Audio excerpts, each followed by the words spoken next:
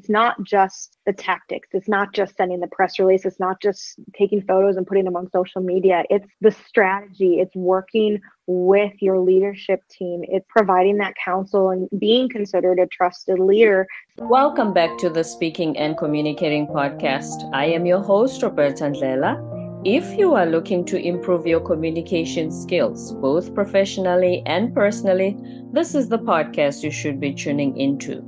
Communication and soft skills are crucial for your career growth and leadership development. Whether you're about to speak in public, make a presentation at work, pitch to investors, or an entrepreneur looking to showcase your brilliance to a wider audience, you'll be glad you joined us. And by the end of this episode, please log on to Apple and Spotify, leave us a rating and a review and what you'd like for us to discuss on this show. Now let's get communicating. My guest today is Molly McGowan Gorsuch, who is a public relations specialist and the Director of Client Engagement at Rhodes Brands for schools, especially, and other educational institutions. Welcome, Molly. Hey, thank you so much for having me. Thank you for being here. Please tell us a little bit about yourself. I'd love to. So my background is in public relations and communications, specifically in K-12 public education. I spent almost a decade with Henderson County Public Schools as their public information officer, and that's a mid-sized public school district here in Henderson County, North Carolina. And then throughout that process, I learned a lot. I was part of a lot of really strong national and state organizations that taught me a lot about the public relations profession, and also specifically in K-12, how it is a little bit different than in other industries. And then also through that process and through those relationships, I ultimately pursued my accreditation in public relations, just got that last year, and then also transitioned to a new role. And I am a proud team member at Rhodes Branding, which is a branding-led strategic marketing and communications firm for districts, schools, independent schools, just basically the entire K-12 sector, bringing my knowledge of school comms and PR to their clients. That's exciting. And what got you started on public relations? So it's actually an interesting journey, and it's kind of similar to a lot of folks in PR. I actually started as a reporter. That was my dream. I wanted to be a newspaper reporter, and I went to J school, and I did that, and I loved reporting and was doing that for about 4 years. Couple different beats, city reporting, and then also started working on schools specifically. And I became invested in the local school community because that's what I was covering. Right. And then from there, I made a lot of connections, and I met the superintendent of the district, and a job became available in the communications for that district, and I took it. My transition from being on the media side to then over into PR, where I'm doing everything from community relations, public relations, and crisis communications, all of that for a district, was an interesting transition, but it was really, really fun and really got me to realize that PR is my passion. So PR and communications is where it's at. Yeah. As the general public, when we think of public relations, we think, okay, Hollywood scandal, somebody do damage control, or my Hollywood movie is about to come out, make me do something that's going to go viral so people pay attention to me, sort of thing. Why do schools need public relations? PR is pretty hard to define, and it is kind of hard to wrap your mind around, especially if you're not in it every day. So first, I want to kind of define that, like across industries, PR competencies and functions are broken down to include everything from internal and external communications to the actual media relations with reporters, setting up press release, sending out press releases, etc. And then there's community relations, and then publicity and special events like that. Publicity is kind of what you're talking about, is getting things viral. And then, of course, there's always the crisis communication and crisis and issues management, which is not the always the fun part of the job, but a necessary thing. And you need someone to be able to do that. So all of those things encompass what PR does. So you're right. A lot of people ask why schools? Why do we need that? Well, if you think just about the internal and external communications alone, school districts are some of the largest employers in most counties and in most communities. And so if you have that many people in your workforce and you're also serving like thousands of students and families, it's really important to have really strong communications both with your internal and external stakeholders. So guiding that is huge. And messaging and positioning your district, that's important. Part of that is brand reputation and management is key. Yeah. It doesn't matter whether you're a Fortune 500 company or school district, things are going to pop up that you're going to need to manage.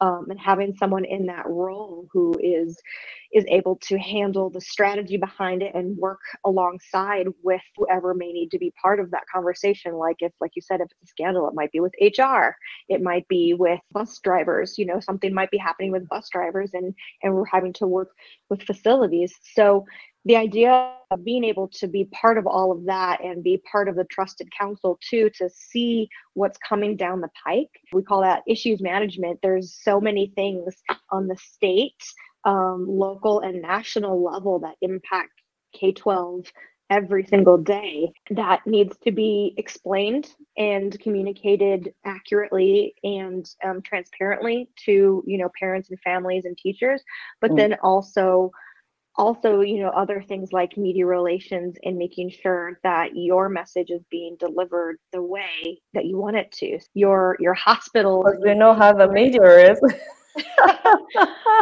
Well, and that's why media relations is such an important part of, the PR function, is because it's not all, as a former reporter, I have to say, not everybody's out to get you.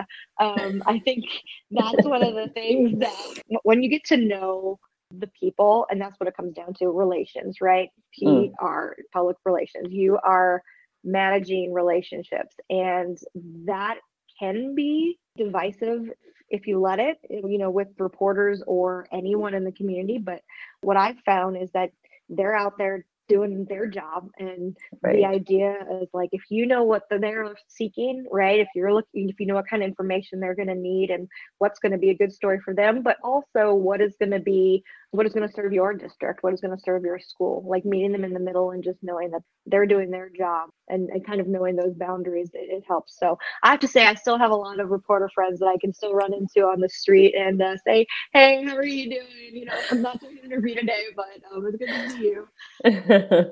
Right. Yes, it's the relations part, which is what type of communication should you be cognizant of if you want to strengthen those relations?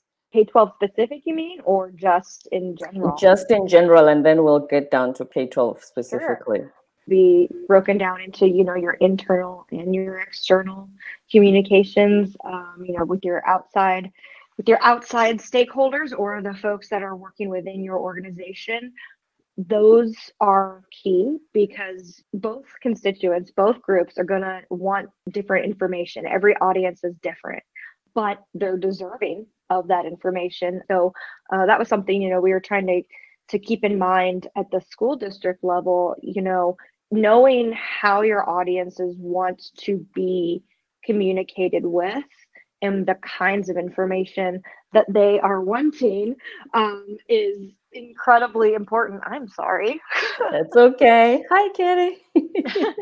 So for example, some school communities, their families are going to want to hear about a crisis a certain way. They'd rather be informed by an immediate text message and a call, whereas their emails they would rather use that form of communication for, say, a non-emergent sort of information, like updates, stuff like that. And whereas external communications, you're going to want to prioritize the things that those audiences are going to want to know. If it's the media looking for something, like what's going to be timely and relevant to them, and then positioning those things differently.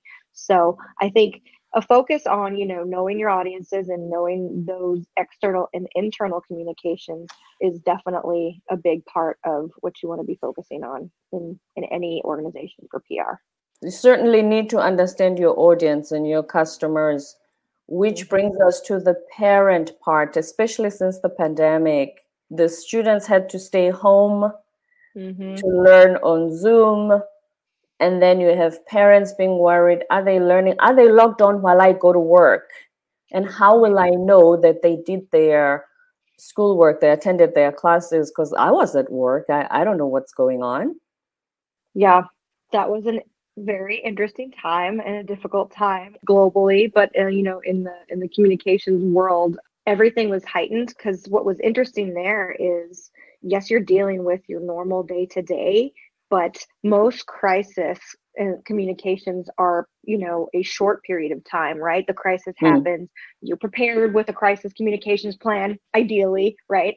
And you have, your protocols, and then you have your after event, and usually that's a short period of time. But what we globally were dealing with was a very extended period of time. So knowing that we are doing constant crisis communications on top of just the normal day-to-day, internal, external, and all the media relations, I think that was a huge adjustment period for everyone in the communications world and everyone in public relations. But because of that, anytime we as a society go through something really difficult like that, I think we can also come out on the other end learning some new things and with new tools. So there was definitely the Zoom burnout. A lot of people got way too tired of Zoom recordings, but I think it also showed room for efficiency in a lot of meetings and day-to-day things, that even in communications, like having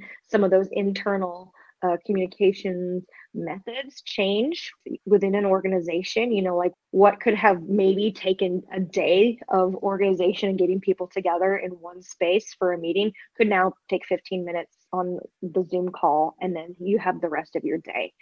And also, to your point about knowing your audiences and what kind of information is key, like at the beginning of the pandemic, for instance, everyone was hyper aware of, what their status was in their county, like, whether it was red or orange, whatever level of concern they should have, what the CDC was saying.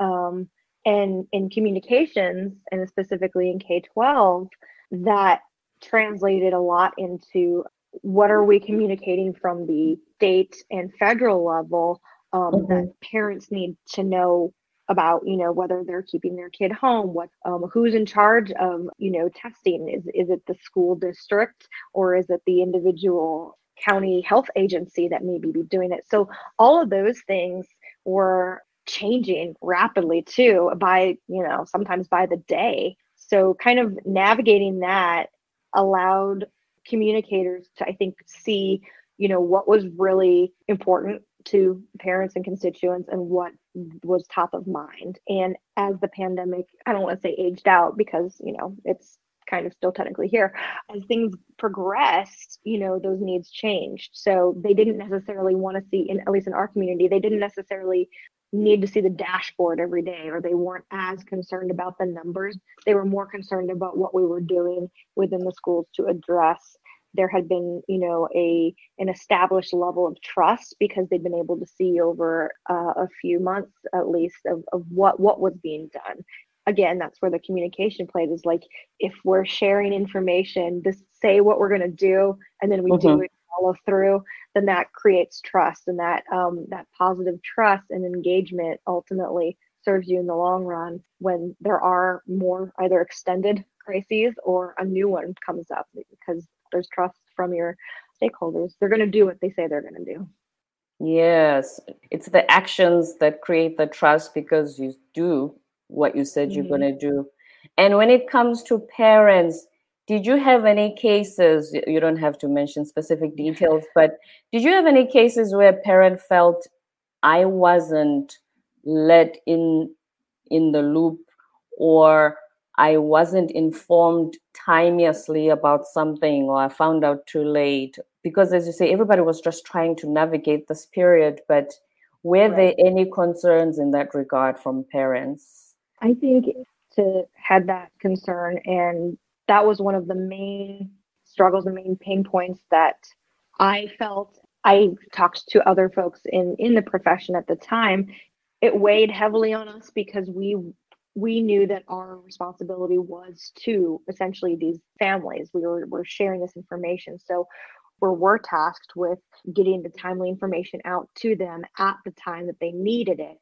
But I think the thing that was difficult sometimes was they wanted the information before we were able to provide it. In some cases, like when things were changing so quickly at the CDC level, it's a balancing act, right? We have to share the information, but only once it's been vetted and we know it's accurate. Because of course, there's the tendency to want to say, hey, yes, we've got this information, let's share it. Well, if God forbid that information there might be something inaccurate and it's gone out and maybe we've shared that, we have to go back and retract it. That reduces our credibility and then causes a whole other firestorm where then, we've just done more damage than good. So I think the difficult part with that was having to almost keep parents and families at bay to a certain extent, just saying like, listen, we know we want to be able to give you more information, but either we don't have it yet, which was the case in a lot of times because we were waiting for directives as well, or we have it and we're figuring out, logistically how this is going to work. Because, as the changes were made, whether it's changes in testing, whether it's mandates, decisions had to be made at the district level. There were school board meetings that had to be called special school board meetings in order to make certain changes to policies and procedures. And so before we can get that finalized information out, all those things have to be done. So yes, there were definitely times when parents were saying like, I want more information. We're like, we hear you. We want to give it to you and we're going to give it to you as soon as possible. But I think there were definitely frustrating times when, regardless of who you were, you weren't really getting the information, as much information as quickly as you wanted. And that's part of our culture too. It's like we are used to getting it fast now. So there is we instant gratified. Yes. Because I can imagine, I've never been in PR, but I can imagine how tough it is to backtrack, go on an apology tour. Because usually when you go on an apology tour, especially, we sit there rolling our eyes and going, yeah, back to the media again, narrative. So yes, I can imagine that you want to make sure that the story you're about to release, the information is about as accurate as possible. Now, tell us a little bit about Rhodes Branding. I'd be happy to. So Rhodes Branding is a full service agency specifically for K-12. We are actually located in the Southeast, but we serve states all throughout the United States. Our work is based in branding, like knowing that you have a strong brand position and knowing where you are in a competitive landscape, because K-12 has become increasingly competitive. Knowing where you are then allows you to build on that and create a really, really strong marketing plan. Regardless if it's for recruitment, you're trying to get more teachers, which I think everyone is working on right now. If it's enrollment, regarding specific programming, we've been doing a lot of work with career and technical education departments specifically, because CTE is the future, and also, just general student enrollment as well, or admissions in private schools. Sometimes that looks like, you're wanting to build your alumni base and fundraise as well. So all of that plays into, the need for marketing. And I think something you and I had talked about a while ago was like, why is that necessary, right? Why does a school district or a school need to promote themselves? And it's because education has changed. It's no longer the case where you're going to whatever school your district did for, whatever. That's how it was when I grew up. But now families have so many more choices, and changes are going on at the state levels where families have more opportunities and vouchers or just school choice in general. And then the actual physical locations are popping up everywhere, so there is Mm. more choice and more opportunity. So that means competition does mean you have to really identify yourself and hold your own in a position. And so that's where we come in to help you say, hey, what makes you different? Let's define that. Let's build your brand based on everything that defines you, from messaging and visual identity and your customer experience, because like that is a huge part, like again, the relational experience. And then from there, once you have a strong brand, like we can market that. Let's share that with the community. Let's share that with your audiences. So whether your intended audience is a teacher, you're trying to get more teachers, or if you're trying to improve enrollment numbers, we're driven by metrics. We're always data informed. And it's helping you finding your white space in all of your competition, owning that, and then helping you drive the numbers that matter to your district. I find the staff recruiting, the teacher one, interesting because a lot of people study, they go to college to be teachers. Do schools struggle to get teachers currently? Absolutely. Yes. That is one of there's a lot of factors that play into it. And honestly, that could be 5 podcasts, possibly 10. Some of it was during the pandemic. The jobs descriptions changed. People got burnt out. We saw they called it a mass exodus of educators and honestly superintendents. We saw that, and we have a couple blog posts about that as well. But most states are sometimes struggling to pay their teachers, or funding is an issue. And because funding is impacted by ADM, or average daily membership, or students in schools, Yes. then the number of students in schools is also very important. So that's why student recruitment and staff recruitment are usually the main things that we are tasked to help support in creating marketing campaigns. The staff issue is hard. We are involved with and working with a few different districts who are going through their entire process with us of like again, to the relationship part, like part of your brand is the relational element. So we do this process called journey modeling, where we're taking them through their persona or their audience's perspective of before they actually make the decision to apply to this school. Like, what is their motive? What is their driver? Who are they talking to? What are the questions that they're asking? And what are the things that they're needing from you? Again, knowing your audience. And then where along that journey are you able to pinpoint, hey, we don't have a touch point with them there. We can be proactive and share something there. Or maybe here's a point along their journey where we're dropping the ball a little bit, or our messaging is off. Let's fix that. Because ultimately, we're sharing, and what we're hearing and supporting from some of our partners is that it's not so much just getting them in the door. It's the engagement and ongoing retention that is so important, because it's the teacher churn that's going to be the problem. Once they get in the door, that's fine, but the ideal is for them to stay. And if they're going to stay, it's because they're going to really like working with your district and feel valued as individuals and educators. So it's a lot of things that go into it, but it makes what we do when we do work with those clients in HR so valuable, and I think enlightening for teams too, because they're like, oh, this is what our educators are saying, or this is what they're needing. So let's meet them there. And seeing the light bulbs go off and saying, okay, so now how do we market that? And like, okay, now the fun marketing strategy comes in, and we're going to reach them there. So yeah, we get excited about working with HR teams. We're actually I'll be going out to ASPA, the American Association of School Personnel Administrators conference, in 2 weeks. So I'm excited to make a lot of connections out there and learn some more about the K-12 talent space. And relations, for sure. Relations, yes. Yes. So I'm wondering, if I was a school and my funding depended on student enrollment, I know that the law or the rule is you must only enroll students within your zone, right? There are lots of things there. Again, to the whole idea about school choice, Mm-hmm. that's what's changing. That's a lot of the narrative right now in the US is that it used to be that you could only take students within your zone. But now the idea of being able to accept students outside of your traditional zone is another element that's making that school choice more competitive.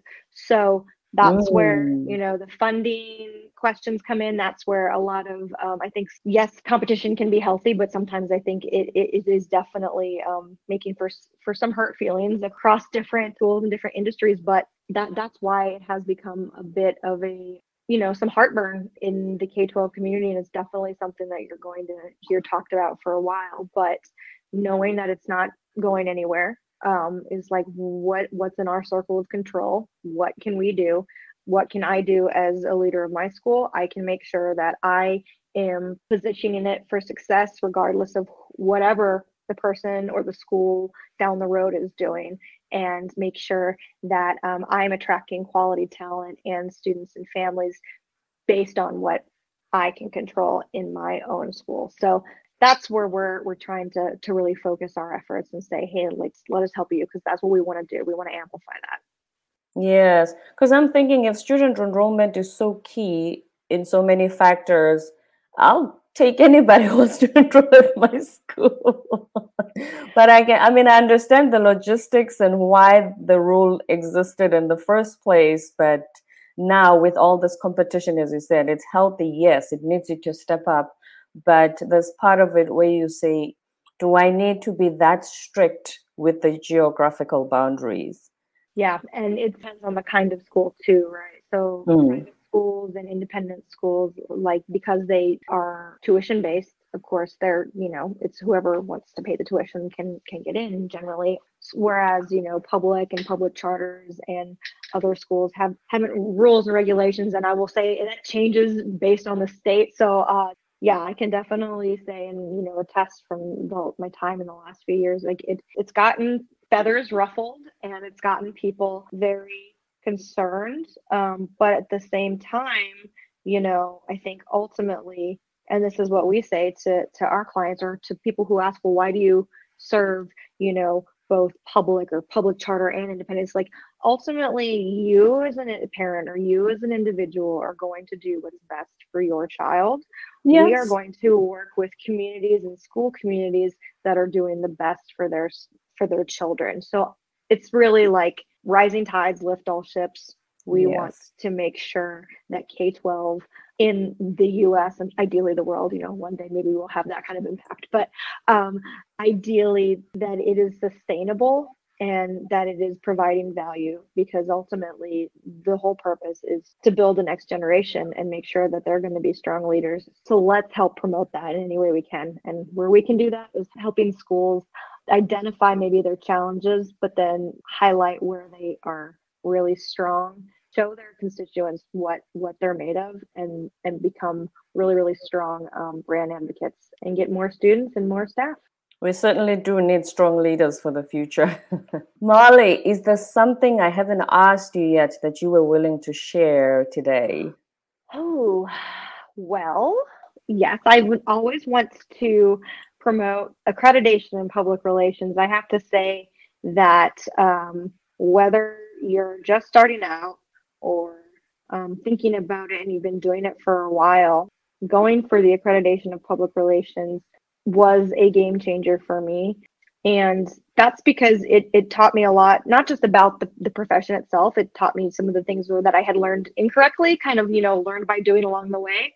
Mm-hmm. Um, but it taught me and showed me that, like we were talking about those competencies before, it's not just doing the tactics. It's not just sending the press release. It's not just taking photos and putting them on social media. It's the strategy. It's working with your leadership team. It's providing that counsel and being considered a trusted leader to say, this is my area of expertise. Let me help shape the district, or let me help shape the school or the community or whatever organization you're working for, and say, I can handle the internal need and external, and yes, I can do the social media, but really, let me in on the strategy side, because that is where we can really make impact and make lasting change.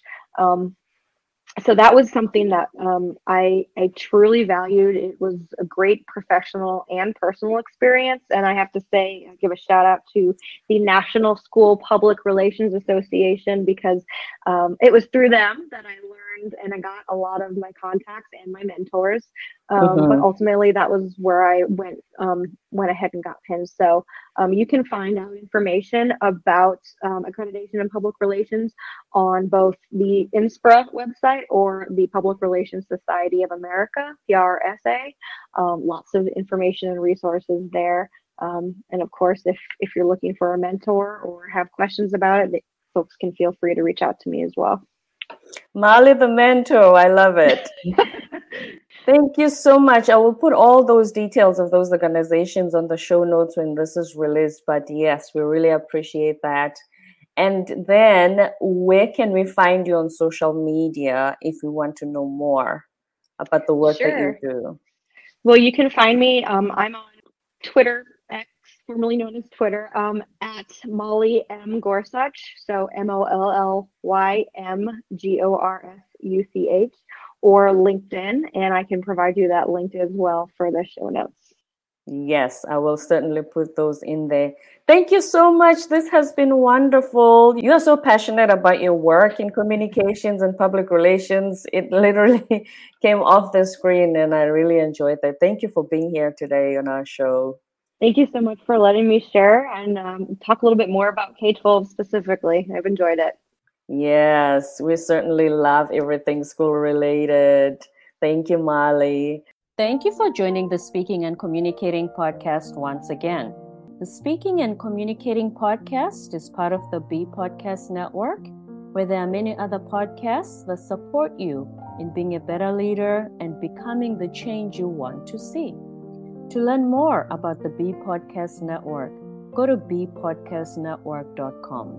Don't forget to subscribe, leave us a rating and a review on Apple and Spotify, and stay tuned for more episodes to come.